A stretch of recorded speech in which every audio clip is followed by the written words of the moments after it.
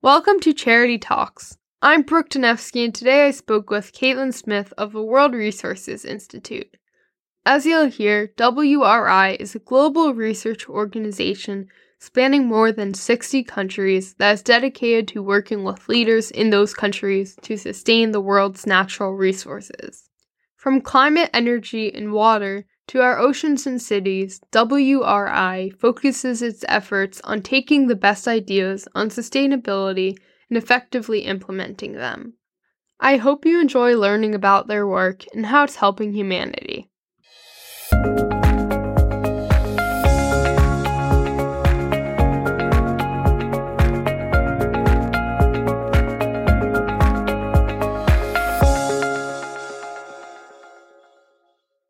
Today I'm speaking with Caitlin Smith, an associate with the Sustainable Finance Center at the World Resources Institute. Caitlin, thank you so much for speaking with me today.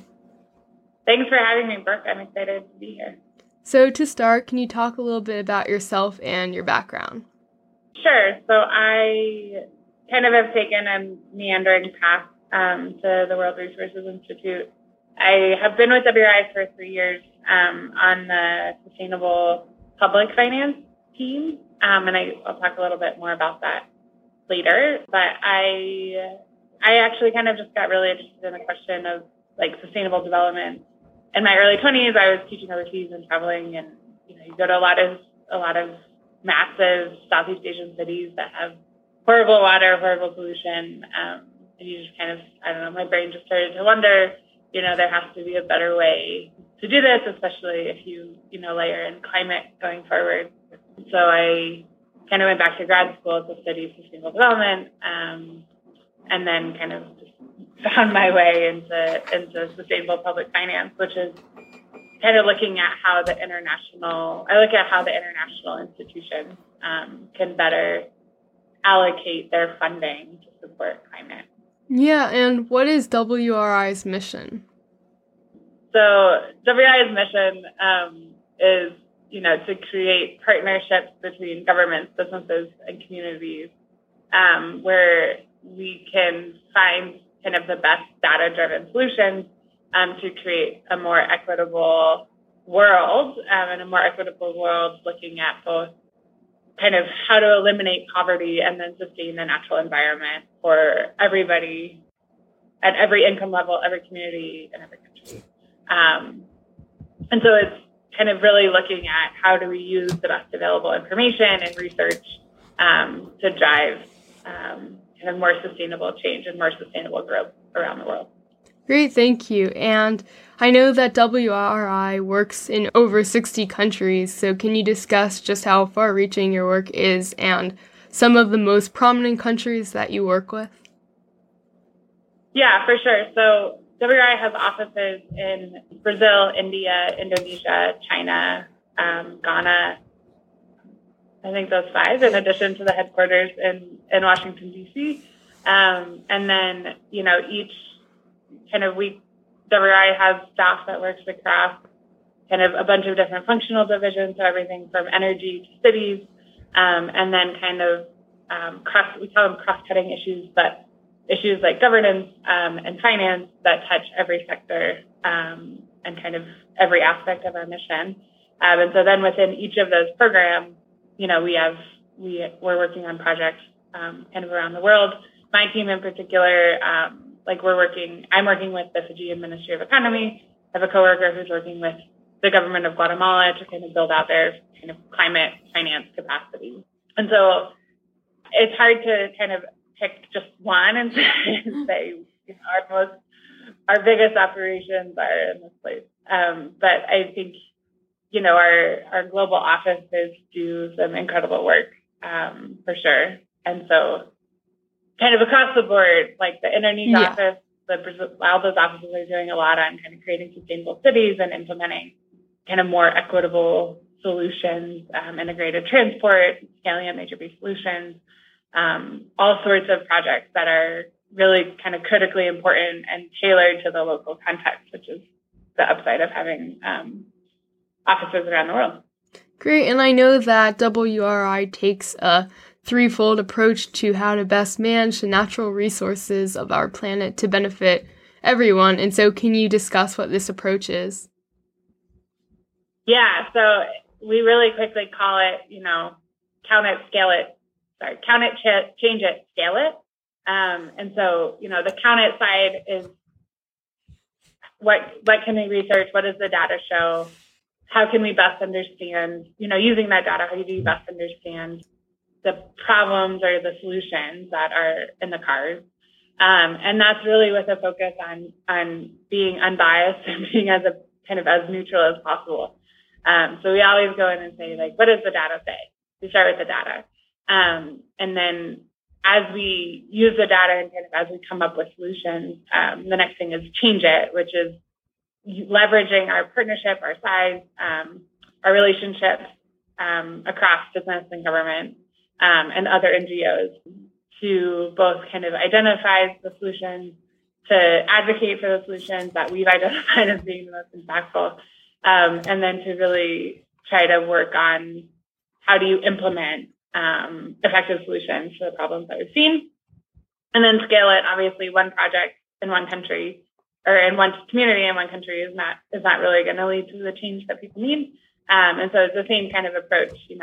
How do you leverage the resources you have? How do you reach out to the different communities, different government institutions, different government stakeholders to build off of the solutions that we've identified as being most impactful? So count it, change it, scale it.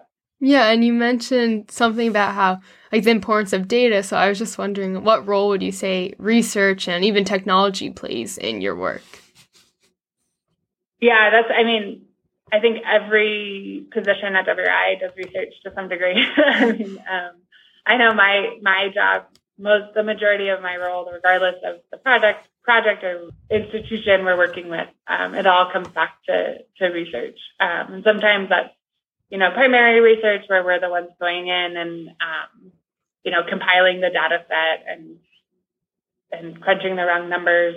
Sometimes it's making sense of other people's research, but I think every single position, to varying degrees, obviously, right? But everything comes back to what does the research show. Yeah, and what are some of the specific projects and programs that WRI is currently working on?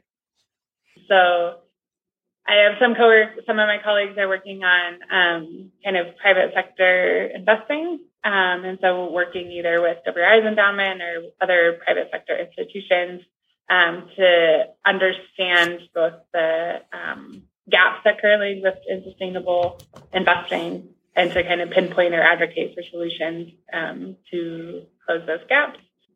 And I have other colleagues who are working on China's Belt and Road Initiative and looking into how to make that as environmentally friendly or as environmentally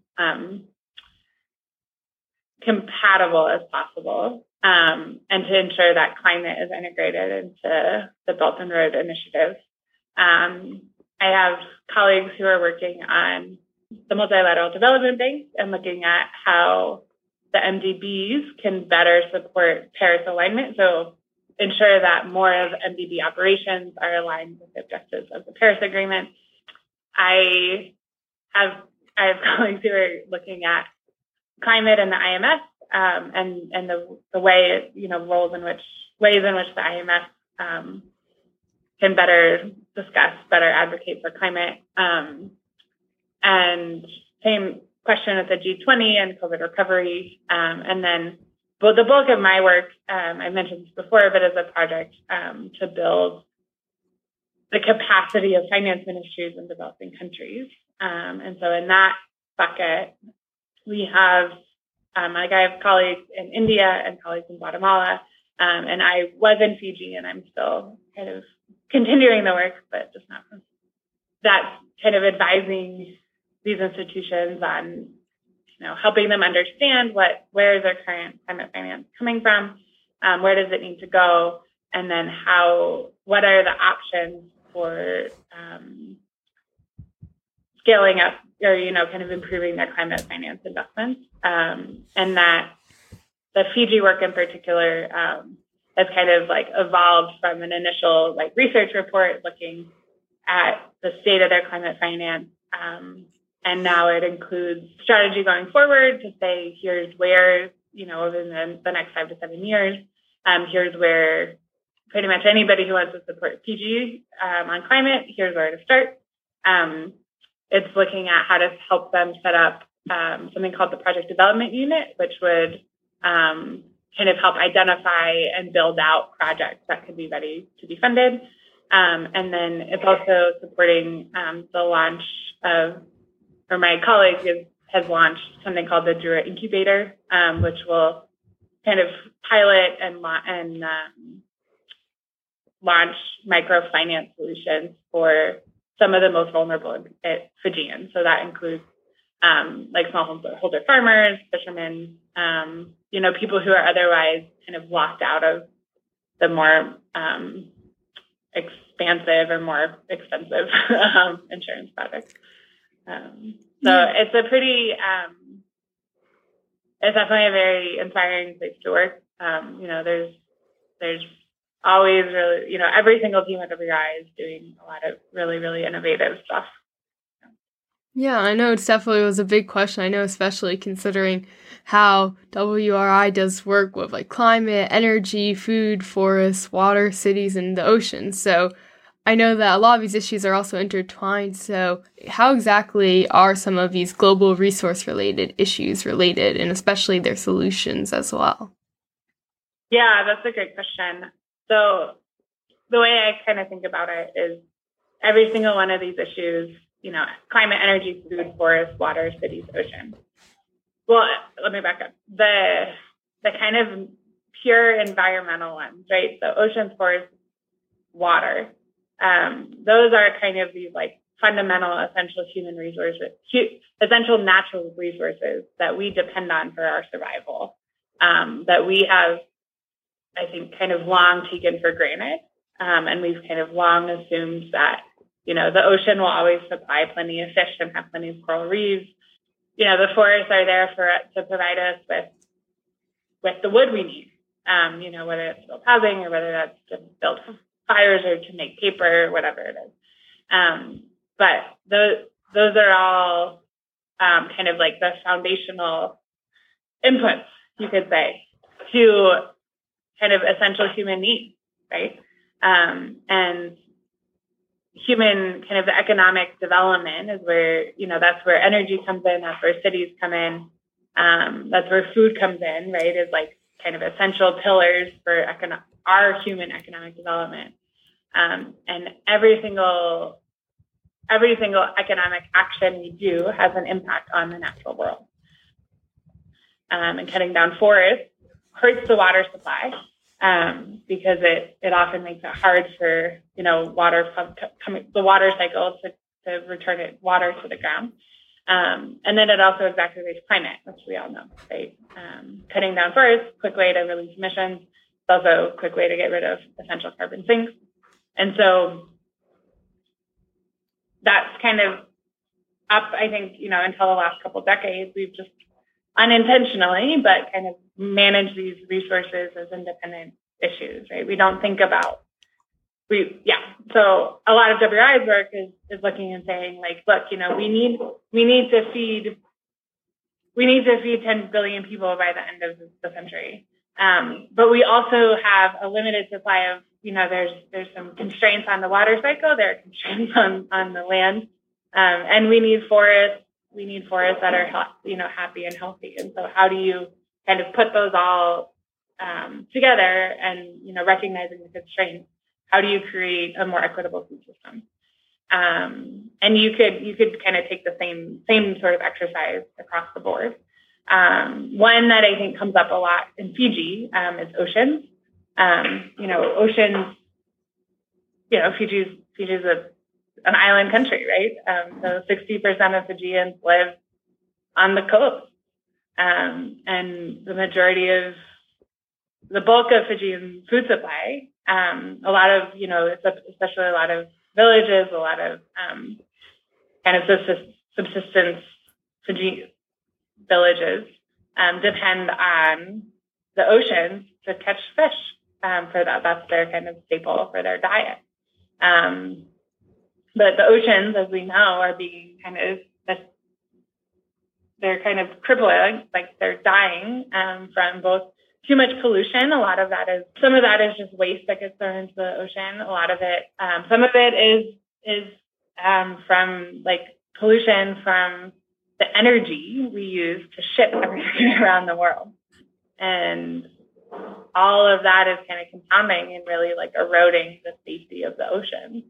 And so there's a lot of talk about how can you, if you could decarbonize shipping, you could remove all this environmental stress on the ocean. You could contribute to mitigating climate, and you could ensure a stable food supply for all of these vulnerable kind of communities around the world.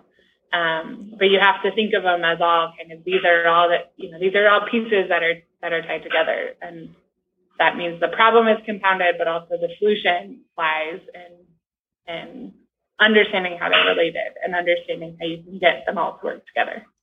And it's interesting because I feel like a lot of times organizations are looking for like economic gain, are harming biodiversity and environments in general, but they don't realize that biodiversity and the climate is essential in general to economic development. So I think it's important people realize.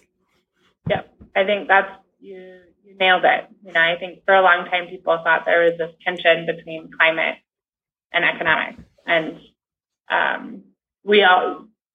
we generally defaulted to what was in the best economic interest, but we, I think, failed to recognize that we don't have an economy with an unstable climate. I think we've seen that pretty clear over the last year. Yeah, and how does WRI work with communities and other organizations to create lasting change? That's a great question. WRI is, part of it is, a lot of it is through partnerships, right? So even the project I'm on, like we are working with the Fijian government, and then with the Fijian government, we're working with kind of development partners, the UN agencies, other civil society organizations to kind of get an understanding of like what are the most effective solutions that can be implemented in Fiji. WRI can bring the research capacity, we can bring the analytical capacity, we can bring an international platform, but then the Fijians understand like what is going to work most effectively in Fiji, and so it is it's kind of a constant conversation there. Earlier this, a couple years ago, WRI launched something called the Global Commission on Adaptation, which was this high-level convening, including Ban Ki-moon and Bill Gates, the Attorney General in Fiji, and I think about 35 other kind of senior, world leaders in business, government, development institutions, to come together to both break down, WRI kind of did the research exploration of what are the most effective ways to adapt to climate, and what are the most effective ways that, what are the nature-based solutions that a community in Fiji or community in Rwanda could implement to protect themselves, and how do you identify those? How do you bring the right people to the table to get the resources and expertise together to implement the change? And then, with the platform that so many leaders bring, then that makes it easy to scale it. Yeah, and are there any particular experiences that you've had firsthand that you can share about the impact that WRI has had? Yeah, so as part of the Fijian Attorney General is a commissioner for the Global Commission on Adaptation. And so as part of, to kind of help mark the launch of their report, Adopt Now, I reached out to kind of my colleagues in the ministry to say, hey, Fijian communities are incredibly vulnerable. They're vulnerable to flooding, they're vulnerable to sea level rise, they're vulnerable to drought, they're incredibly vulnerable to cyclones. So, are there examples on the ground of communities that found really effective ways to hold back a lot of these environmental threats. And we kind of got put in touch with this community that is right on a river in Fiji, and that had been losing its riverbank. And so the riverbank was eroding with every flood. It was like, 6, 7 years ago. Every single rainstorm would lead to a flood that would erode more of the riverbank. And slowly the erosion of the riverbank was getting closer and closer to where the community center was, and a lot of the houses were. And so this community kind of through word of mouth was advised to implement something called Vevetir grass, which is this really remarkable grass. But it has a really, really deep root system. It grows, it's like incredibly abundant in Fiji. But because it has this really deep root system, if you plant it on the edge of the riverbank, and then the roots burrow down, and they are able to be strong enough to hold the bank and break a flood, if that makes sense. Yeah, that's really interesting.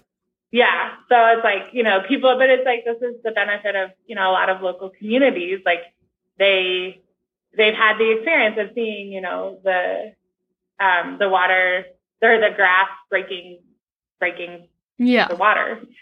And so this community planted all this grass, and it stopped flooding. And so we took the Attorney General out to this community to kind of see the grass and, to say, look, here's an example of how this really tiny community in Fiji has adapted. And I was, speaking with the woman who kind of spearheaded the whole thing. And I said, how do you know that this works, right? Because in the development space, you need to have all these tests. Right. There need to be like all detailed research into how do you ensure that the grass is actually stopped? She's like, well, the flooding stopped, and the riverbank is still there, and not only is the riverbank still there, but all the vegetation has grown back. So like that's all the proof we need. I was like, that's true. And then kind of in the year and a half since then, we kind of brought this project to the attention of the Attorney General, and then they've now established a couple nurseries in Fiji to like grow this grass, grow it kind of more systematically and distribute it to more communities who are facing a lot of the same challenges. So I don't think, I think it's kind of like one example of how all this pieces. I mean, it's clear that you're doing so many different things. So I just want to ask, what role do donations play? And if someone chooses to donate, how exactly is their resources being used? Yeah, that's a great question.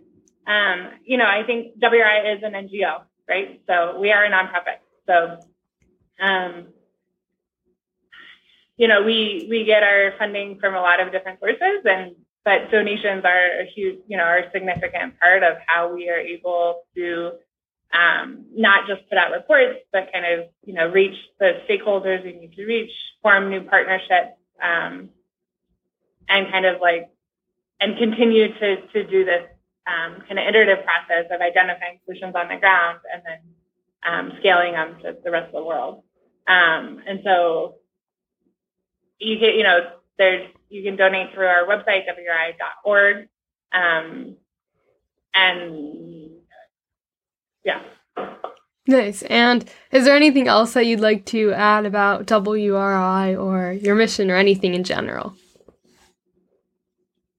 I think just one other thought that kind of somebody asked me a while ago. I think the value of institutions like WRI, and particularly the nonprofit world, is that we're able to kind of occupy this space, I guess you could say, in between government and business, right? So we're able to keep our focus purely on a mission, purely on, what is in the best interest of this resource, or what is in the best interest of the financial system, greening the financial system. And then we're able to kind of do the research and find the solutions and kind of do all of the heavy lifting that a lot of governments don't necessarily have the time to do. And that's not meant as a negative thing. It's just that governments are asked to do a lot of things. So they're very taxed. And we can do it in a way where then we are able to hold both governments and kind of hold all institutions to account for both what they've committed to do and what they are actually doing. And so they're kind of an essential part of the broader ecosystem. It makes a lot of sense, and I appreciate your time, and hopefully I'm sure a lot of people will be interested in these issues, so thank you. Yeah, thank you.